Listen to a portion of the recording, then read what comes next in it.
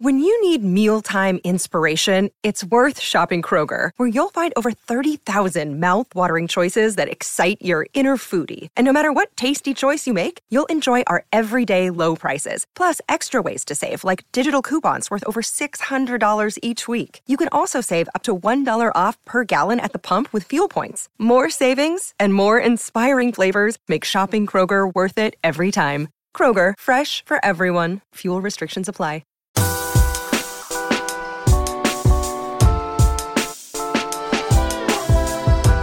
It's the final show of July. Football season is inching closer each and every day, and I am getting pumped. Welcome into episode 41 of MLive Spartan Confidential Podcast. It is Tuesday, July 27th, 2021. I'm your host, Brandon Champion, joined once again by Matt Wenzel, but also Kyle Austin making his long-awaited return. Kyle, the listeners were clamoring for it. Thousands of emails rolling in, asking where you are, wondering if you'd found something better to do with your time. But here you are, giving the people what they want. I squeezed a little time in between my golf rounds to record a podcast this week, but no promises the rest of the summer. Well, I don't blame you for that. You guys got a long off season. Matt is also back, fresh off Big Ten Media Days. How's it going, Matt?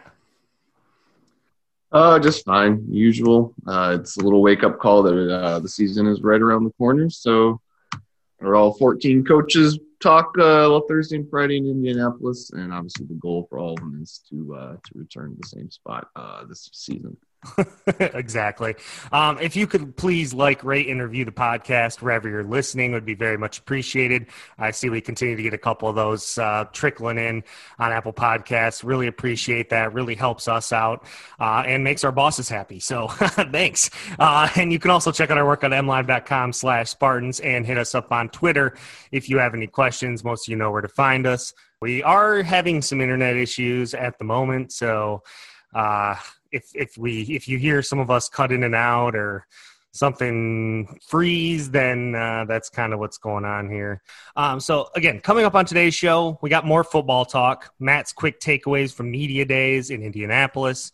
We'll also be finishing up our pre-camp position previews with two of the more mysterious position groups on the team. That would be linebackers in the secondary. We'll also briefly touch on Matt's favorite subject, the special teams, if we have time, and weigh in on a big commitment the Spartans received this week. But first, since Kyle's here, some quick basketball talk. It's been a while since we've touched on the basketball team, but the NBA draft is this week on Thursday night. Obviously, in this state, in the state of Michigan, most of the focus is on the Detroit Pistons, who have the number one pick, likely drafting Cade Cunningham of Oklahoma State. But Michigan State's Aaron Henry is also in the player pool. Most mocks I see have him as like a second round, most likely, but I have seen a couple that have him at the back of the first, and then I've seen some that have him completely undrafted. So, Kyle, another one of these sort of fringe prospects coming from Michigan State. What are you looking for ahead of the draft when it comes to Henry?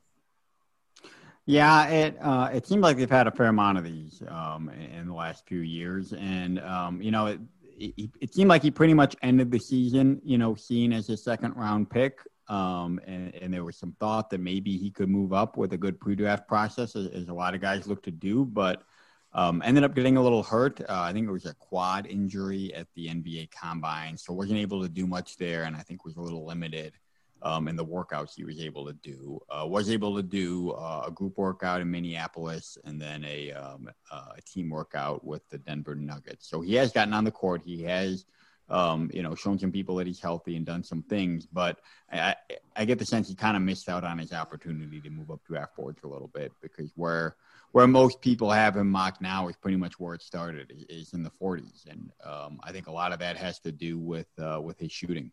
For everything he did well for Michigan State throughout his career, and especially at the end of his Michigan State career, never really saw that shooting percentage go up, never really turned into, an NBA caliber shooter. And that can come, teams will draft him on potential, and there have been guys that have developed that. But I think that's the biggest question mark right now, and maybe the thing that's holding him out of the first round.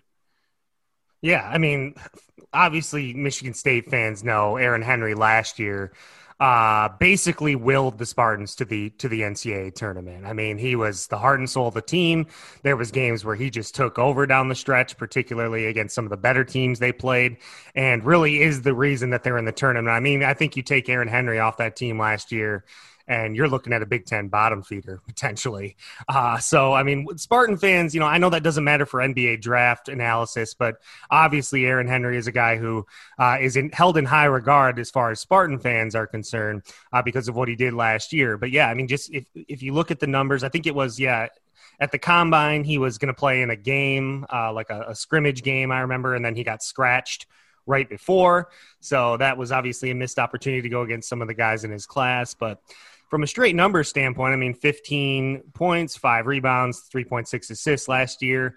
But, yeah, the shooting. He's got the size, 6'6", 210. He's an athletic guy. We know he can get to the rim, as we saw against, like, Michigan and some other teams. But the shooting in the NBA these days, that's what you want, the shooting. And only 29.6% from three this last year. That's the worst mark in his 3 years at Michigan State.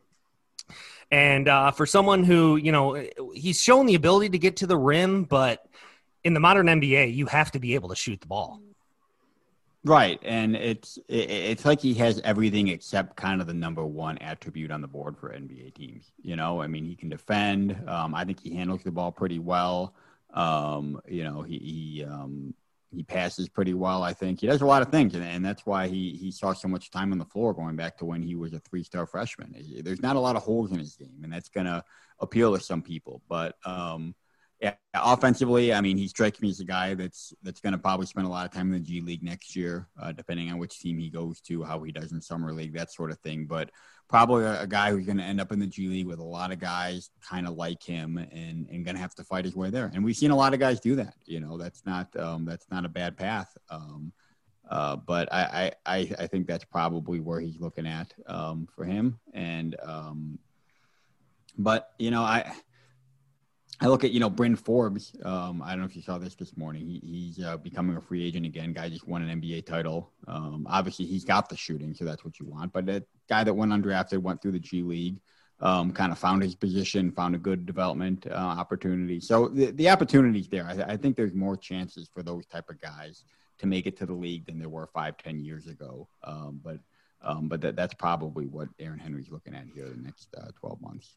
Yeah, and if you just even want to look at that same team, Chris Middleton was a second-round pick, and now he's an all-NBA player. So, I mean, it can definitely happen. We won't talk about who actually drafted Chris Middleton in the second round and then traded him for peanuts.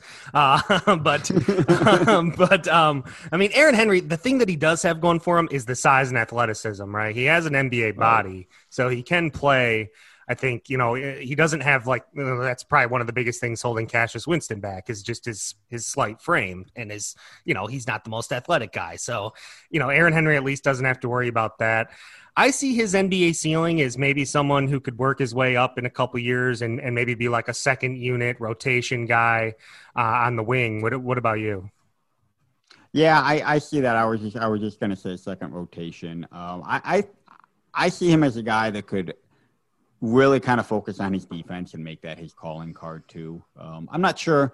He was a good defender at Michigan State. I don't think he was a shutdown, standout guy, but I think talking about the athleticism, I think he's got the ability to do that. And I think if you had to kind of pick one attribute, because I mean, he was a do-everything guy for Michigan State, but that doesn't matter anymore. You know, he's not going to be a do-everything guy. Something, have it be your calling card, and I think he could probably have that be his thing, you know, a second unit guy who's really going to lock you down, not make a lot of mistakes and cause trouble for other teams. I could see that as a role for him if he makes it to the NBA. Well, we'll find out soon enough. He's really the only Spartan prospect we're looking at. Obviously, Michigan's Franz Wagner also in the field, and he's considered a higher caliber prospect. So we'll see what happens. Aaron Henry, obviously a great career at Michigan State. We touched on that, you know, in previous episodes. I mean, he really came in right away and was an impact player and just continued to get better and become more of a leader. So credit to Tom Izzo and the staff. He was a great find as a 3-star out of Indianapolis. So obviously a great Spartan player, and we all wish him the best as he tries to take the next step in the NBA. So let's move on to football. And Kyle, I know you haven't been here for a lot of our football conversations, so feel free to chime in whenever you want. But Matt was in Indianapolis last week for Big Ten Media Days. And Matt, it turns out that every team is doing things the right way. Everyone is in the best shape of their life. Every young player has come in stronger. Am I missing anything else? They're excited to be here. I think I said something that Scott Frost said it like 14 times or 20 times or whatever in his 15-minute podium session. So, yeah, everybody was excited to be there, except maybe Mike Locksley. I don't think he got a question on the stage during his intro stuff. But yeah, that was weird. Yeah, I mean, it's the typical stuff. You know, everything's sunshine and roses at this point of year because everybody's undefeated and it's all opportunities. Or what's Mel say? Green grass and opportunities, I think, is the line. So yeah, it's all out there. Yeah, I mean, it was, it is what it is. It's coach speak. Everyone's trying to hype up their team. Everyone's trying to get the fan bases excited. Mel, though, with a very fiery, I know you guys got to talk to him off camera for an extended period of time, so I'd be curious to see what your big takeaways from that conversation was. I'm sure it was just nice to see him in person, but he was very fiery, at least in the Big Ten portion that was aired on TV. Yeah, the big takeaway from what he said that everybody else could see was, touching on the fact that people say, hey, this is like year one for you, and given all the complications for last season, and said, this is not year one, this is year two. And he went on to elaborate on that later, basically saying, what happened last year isn't swept under the rug. We own it, we evaluate it, and we move forward. So basically, he's not taking a free pass for last year, even though most people grant him one because it's just, a wild off season. They didn't have the adequate amount of preparation time to get ready. Excuse me. And that showed obviously in the results, being extremely inconsistent. So, as far as the rest of it, he said, with all the roster turnover, he feels they have a stronger, more competitive team. There's more competitiveness across the board just because of the new additions. There were, despite a lot of these guys, these transfers and freshmen coming in May, he said that he feels that they're light years ahead in knowing the roster compared to last year. How much better this team will be. He feels it is a better team. How much better that actually is to be determined. Obviously, we'll see when the games actually start. Quarterback competition is a open competition for everybody wondering. It is exactly pretty much where it was in the end of spring practice, but the goal is to settle it in fall camp. So again, it's Russo and Thorns what you're looking at there. And then of note, he said the team is almost 90% vaccinated, which is obviously key because we've yet to see what the Big Ten is going to do. Kevin Warren sidestepped the issue for the most part on Thursday when he spoke, because we'd seen earlier in the week Greg Sankey from the SEC had said, we are not going to postpone games. If you can't play, it's basically, he said, the word comes up as forfeit. So that's basically saying if there's a game that can't be played, the team that is responsible for it not being able to be played will take a loss. And I think you're going to see that across the board, I think, this season. So for everybody wondering why this matters, that's why it matters. And also, if you're, Mel had said, the players that are vaccinated, they only have to test if they're symptomatic. Those who aren't vaccinated have to do the spit test 6 days a week. And he basically said that, when looking at a position competition, if it's, somebody's status, whether you're vaccinated or not could have, determined that, if you got guys that are head to head and one of them could be lost for a couple of weeks at the turn of a dime, if they test positive or something, that factors. So anyway, that's pretty much where Michigan State's at coming out of media days. They report to fall camp on the 4th, which is Wednesday, I believe. And first practice is the 5th.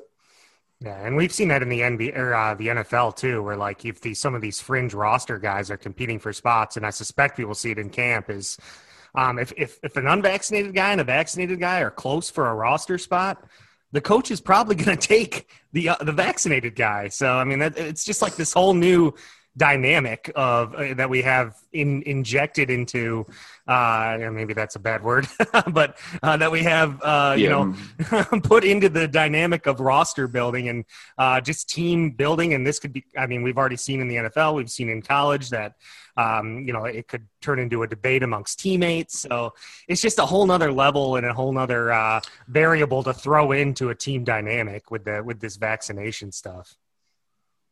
Yeah, we were driving back from Indianapolis on Friday, and I told Aaron McMahon, our Michigan football writer, that if you'd told me, 18 months or 2 years ago that the story I would be writing in the car driving back from Big Ten Media Days was about vaccinations, I wouldn't have believed you. But that's where we're at, obviously, and it'll be interesting to see how this goes. Again, getting back to it, Kevin Warren said they have decentralized the protocols or the process for handling COVID within the universities. Each school is going to present its own plan to the Big Ten. They will then form their own, they will have to come up with a centralized plan that will be announced before the season starts. So I would expect forfeits to be the deal if you can't play. There's a lot of things that have happened in the last year or so that I never thought I'd have to deal with, but that's the world we're in right now. At least seems like we're going to get a little bit more normal of a season this year, but obviously that remains to be seen. We're going to get to the last of our position previews here in a little bit, which is the secondary and the linebackers. But first, we did get a rather notable commitment from Michigan State yesterday. 4-star wide receiver Antonio Gates Jr. And yes, that is the Antonio Gates that is related to the fantastic all-pro legendary Hall of Fame tight end Antonio Gates. He's one, by all accounts, one of the best prospects in America. The number by the composite, he's the number 45 receiver in the country, 4-star kid, number 293 overall, 6'1", 185 from Dearborn Fordson. Matt, this is a kid that we know the Spartans have been on for a while. We know that they've had a relationship for a while, and I think we expected this commitment, to come for a long time, and we probably thought it was going to come already. But here he is, Antonio Gates Jr., obviously a big name because of who his papa is. But were you surprised by the timing of this commitment? Well, I mean, it seemed like it took a long time. If I remember correctly, he initially said he was going to commit last October. So yeah, it played out a long time, and you kind of, I think the feeling was like, okay, this should be like a done deal, or I don't know if that's the right word, but you know what I mean? Like this is where he would end up. But it did play out a lot longer than expected. And he had other offers. And so, Michigan State was in the top 5 with Florida, Penn State, Kentucky, and Tennessee. But so I think, when you look at their class, he's a third receiver in there, classes get full. So it may have been a situation where if they're only going to take 3 receivers, it's either, join the group or you don't have a spot. So, they're at 3 receivers now. I don't know if they'll take another one because that's a position where Mel says, you want to build out of high school recruiting and supplement through the portal. Wide receiver is certainly a position which you can do so in the future. So I'm not sure if they'll take another one this class. Well, I think he's the highest rated recruit in the class at this point, even ahead of Peyton Hauser, according to the composite. So, I mean, I've heard a lot of things on this kid. I've heard, that he's obviously talented, but maybe doesn't do any one thing super well. I've heard that maybe there was maybe that him and Michigan State were on the rocks a little bit, but then they came back together. So I had heard everything from like they maybe wouldn't even take his commitment if he waited too long. So I mean, this is obviously a very talented kid, and Michigan State obviously is going to take him. And I saw, Coach Hawkins seemed like he was really pumped to get him. So I mean, I don't know if any of that matters anymore because he's committed, and it seems like they're accepting his commitment. So I guess that's just water under the bridge. We'll see where it goes from here. But by all accounts, a very talented but raw prospect, I would say. What I'm wondering, and Kyle, you or Matt can answer this because it's kind of more of a general recruiting question. I mean, obviously we have the Wiltshire effect of Detroit recruits at this point. We saw some other Detroit kids reacting to Antonio Gates, Jonathan Slack, most notably reacting to his commitment. I mean, the fact that he's Antonio Gates Jr., obviously the son of Antonio Gates, do you guys see that as something that could be a boon in recruiting because you have like this sort of celebrity recruit or his father is a celebrity. I mean, I feel like that can only help, but maybe I'm wrong on that. Yeah, I don't know that really will. I mean, unless Antonio Gates is is out there signing autographs for every kid that wants to come to camp. I don't. And his son was fairly quiet in the whole recruitment thing. He wasn't one that tweeted a bunch, talked a bunch that I saw. So I don't know that it really plays a factor, other than you got a commit with a very famous father. He might be around though. Yeah, I mean, I'm not sure it hurts. I mean, I don't know. Did Hunter Rison help them out? I'm not sure. He didn't stick around long enough.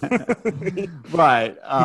Yeah. So I mean, I think it helps for your visibility. I know Antonio Gates, better known for Kent State, but I think if it's a guy who went to your school, seeing their son go there, I think that kind of helps, kind of keeping him in the family, that sort of thing. But as far as him just having the same name as his dad, I'm not sure that's going to sway a whole lot of other kids. Maybe if Antonio Gates is actively, helping out on the recruiting trail, hanging out with his son, talking to some of these other recruits, like, why don't you come join? I guess. Well, here's the question: Is he as good at basketball as his dad was too? That's true. That's very difficult to achieve that. Lead a team to what? The Elite Eight. Yeah. Then you become an NFL Hall of Famer, arguably maybe the best ever at your position without playing a single snap of college football. That's rare territory. Michigan State, I mean, they've pretty much made it known that they're loving these dual sport guys, though. I mean, they got Keon Coleman, Malik Carr, are both kind of dual recruits. I know a lot of these guys have eyes of being a dual recruit and a dual sport athlete, and we see often when they get to campus that it turns out that that's not exactly an easy thing to do. So we'll see what happens with that. But obviously Antonio Gates, a notable recruit, a notable commit. We'll see if he ends up signing with Michigan State, but another good addition to the class. And I think there might be a few more solid additions out there in the wings as well, but we will follow that as it breaks. Matt, let's get into the last of our position previews here. We've already done running backs and quarterbacks. We did wide receivers and tight ends. We did offensive and defensive line last week before you went to media days. Now we're going to hit the linebackers in the secondary. These are some position groups, and we'll start with the linebackers, where you've had a lot of turnover. Mel has really focused on bringing in new guys, either as freshmen or through the transfer portal. At linebacker, Scotty Hazelton last year implementing the 4-2-5 system. So you only got two linebackers there in the middle. It was mostly Antoine Simmons and Noah Harvey, and Chase Klein are really the only three guys we really saw get action last year. Antoine is gone. Noah Harvey returns. Chase Klein returns. And then you get a couple big guys through the transfer portal. So how do you size up the linebacker position coming into the season? You pretty much just did that. Antoine Simmons is gone. Your top two backups are back. They're the only one. Harvey and Klein are the only linebackers on the roster who took defensive snaps for them last year. And then you bring in Ben Van Sumeren, you bring in Quavaris Crouch, Itavian Brown, and as the three scholarship transfers, and that's your mix for the most part, with Cal Halliday and Cole DeMarzo being freshmen who are coming back from last year. They didn't play on defense. It's wide open. I think, Harvey is obviously a guy that they like, that contributed a lot, and he's your top guy coming back. But I think it's an open competition for both starting spots. I think, basically you're looking at a 4 deep that's wide open, with Crouch and Van Sumeren being guys that come in with Power 5 playing experience on defense. I would expect them both to be heavily in the mix for, they'll contribute immediately and compete for starting spots, and Harvey and Klein are right there as well. So those are the top 4 I look at, with, Brown being a little bit more of an unknown, just because he didn't play last year as a true freshman at Minnesota, but he's a former 4-star guy. So he's obviously got some talent. I just see that as being a wide open competition at this point in time, with that they obviously strengthened significantly through the portal, and they signed 2 recruits with Ma Neoteote and Carson Castile. And Neoteote was the highest rated kid in the 2021 class, a long-time USC commit who flipped MSU on signing day in December. I guess if I was going to look at it, I was thinking Noah Harvey and Quavarius Crouch had the leg up. Harvey because he's been in the system, and Crouch just because of his pedigree in the SEC. But I don't know if it's going to matter. I think all four of those guys are going to get on the field quite a bit. I mean, and there's going to be injuries like always. So I think it is good. I mean, we saw last year they just didn't have the depth. So to bring in these guys, to bring in, a 4-star freshman just to help compete and in practice and in the locker room, I think it's just going to improve this position group significantly. I guess I'm wondering in the 4-2-5, I mean, it's a different style of defense than Michigan State has played in the past with just the two linebackers. Linebackers traditionally, they're the heart and soul of the defense. We know Antoine Simmons was last year.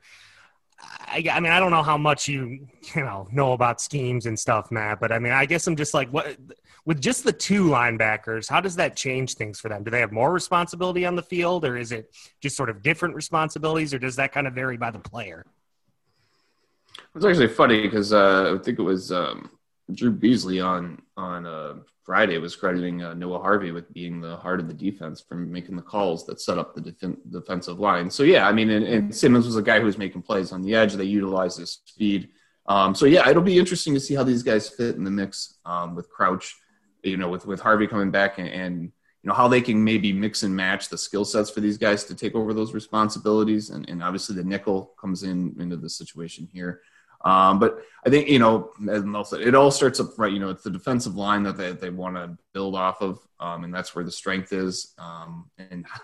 And just how these new guys fit in with all the transfers going out and some of the new guys coming in, how that fits with what they want to do schematically. And it depends on who you're playing. I think we saw last year, the Iowa game, they just lined up and just ran the ball right down Michigan State's throat. And I think there were a lot of people complaining about the scheme at that point in time. And that's a one game result, but it's a week to week thing, I think, based on what they want to do. Yeah, I'm not sure it would match up well if they were playing like Air Force or somebody. They might have to adapt their defense a little bit there. I just think the talent level has been increased significantly. So hopefully we see them hold their own against some of these teams in the Big Ten that like to run the ball out, which is pretty much all of them because that's sort of the Big Ten way. But let's move on to the secondary. Again, another position group where a lot of unknown. We got new guys coming in. We've got freshmen coming in. We got some young guys last year, like your boy Angelo Gross, who saw some action. And I think we got a fun story about him at Media Days, right? Some nickname or something. But what's up with the secondary here? Again, a big mixture. Yes, similar to the linebacker group, where it's a lot of turnover and a lot of unknown. A lot of guys leaving, a lot of guys coming in. So at corner, Kalen Gervin's your top guy returning. Angelo Gross, who Mel Tucker nicknamed the Sugar Weasel, which he didn't explain it. I don't know that he really wants, and you need to. I took it as a spinoff of Honey Badger. At least it certainly seemed like it. He's now at free safety. Xavier Henderson, we were talking to him on Friday. He was raving about his tackling ability and how that's really what you need in the position. So with Gross being at safety now, which is where he worked in the spring, you got Gervin coming back. And then after that, it's really – that's it. He is the only scholarship cornerback on the roster who was on the roster last season, which is pretty telling. So you have 6 transfers at corner coming in, 5 of them scholarship players. And when you look at, and granted, some of these guys will move around. You could play, they may be listed at corner. They could play nickel, or they could end up at safety, Kendall Brooks, the Division II transfer. He initially was listed at safety when he came in. He was listed at corner in the spring. I think he's now listed at DB, and Xavier Henderson said he's working behind him at safety. So, remember this is all in flux. But Gervin is obviously the top guy, and then after that, Chester Kimbrough from Florida is a guy who's played over the last 2 seasons, and then Ronald Williams from Alabama. He's he was a JUCO guy who stood out, got to transfer to Alabama. He had an arm injury that kept him off the field early last season. I think he only played in 3 games, but he played at Alabama. And Henderson was talking about him at length, saying how smart he is in knowing the defense and being able to adjust, and saying, well, if you can play at Alabama, that says something. And then after that, Kari Crump from Arizona and Marquis Lowry from Louisville are your other scholarship cornerback transfers. But they were 2020 recruits who didn't play as true freshmen last season, so they're kind of, just a little bit different category, although they could easily step up and compete. But so I think, corner is pretty much wide open, like linebacker. Gervin's your returner there, and then it's just a mixture of transfers. And then you got two 2021 corners coming in Antoine Booth and Chuck Brantley.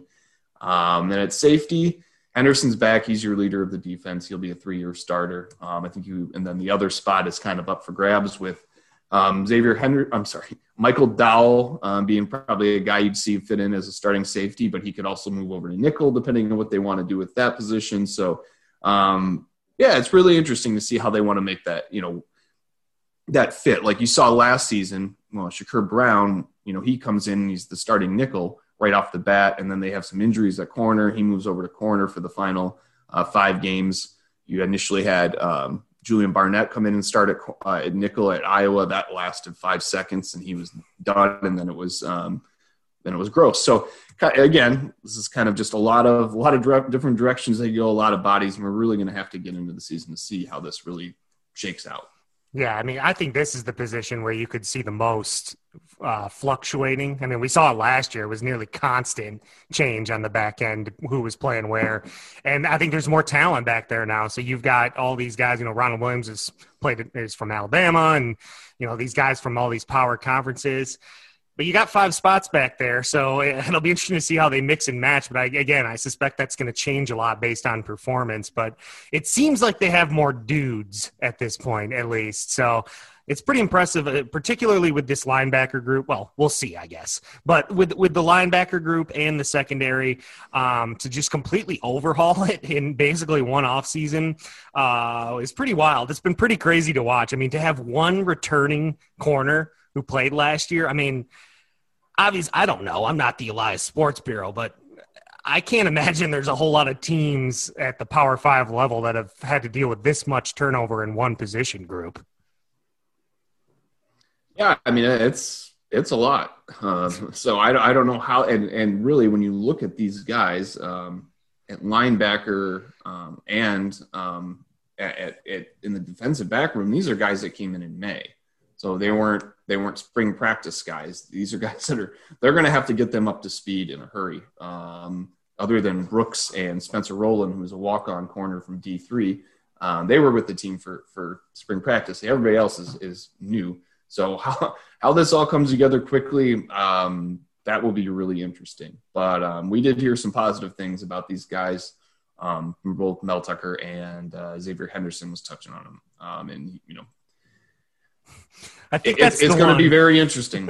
We know Xavier Henderson, right? We know we can lock him in. Yeah. And Xavier, should touch on him a little bit more. He was, I was very impressed with the way he handled himself at media days. Very confident. He gave us honest answers. We talked last podcast about bringing guys up there that wouldn't say anything. Mm-hmm. Xavier said some stuff, nothing bad. Just he was very honest about it. About some things, and it was pretty funny. So. He just, we're saying that, he can get the extra year, because last year, didn't count. And he said, believes Mel would give it to him, let him come back, but that's not the plan. He plans on being in the NFL next year. And the goal is for this to be it for him. So, confident and obviously knows he needs to, just improve this year. Well, that's the secondary. Obviously, I mean, I know we're doing a lot of spitballing and not giving a lot of specific answers here, but fall camp hasn't even started. And as Matt just said, a lot of these guys haven't even been in the fold very long. So, I mean, they're going to have to get on the field, compete with each other. But the good thing is at safety and corner, it looks like there's going to be a lot of healthy competition in camp. And that's never a bad thing. So I think you'll see a lot of guys on the field early on in the season until they kind of settle in. We'll wait and see, but let's jump in. I mean, we got some time here. We're going to jump into the last position preview, just a quick special teams corner with special teams enthusiast Matt Wenzel. We know Matt Coughlin's coming back. Other than that, they were pretty atrocious last year in pretty much all aspects of special teams. So, people can laugh about, special teams, what does it matter? But any coach will tell you games are won and lost in special teams. So I know this is an area Michigan State traditionally has done pretty well in. lately been a little bit more sketchy. Coughlin's been up and down over his 14-year career at Michigan State. So, Matt, what's going on with special teams this year? Yeah, Coughlin's back for his 6th year. That led to Jack Olson, who was one of the top kickers in the 2020 class, didn't play as true freshman last year. He transferred out to Northwestern. It's Coughlin. He's the only player on the roster who's attempted a field goal or an extra point, so kicking's all on him.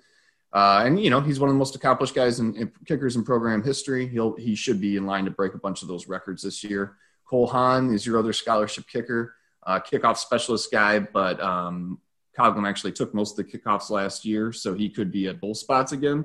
Haan is coming off a 3rd knee surgery, I believe it is. He was not able to kick during spring practice, so we're not really sure where he's at physically. But it's Coughlin or bust pretty much at this point in time at kicker. It seems like with Haan maybe being able to do some kickoff stuff. Bryce Behringer is your returning punter. He's a walk-on guy. He punted in 18, wasn't with the team in 19, came back last year and was okay at times and shaky at others, but he's clearly the front runner in that room. They brought in a graduate transfer from Texas Tech, a walk-on, Cody Waddell. He's a bit of an unknown because he never attempted a punt at Texas Tech. So, they got a couple other walk-ons they brought on at punter and kicker.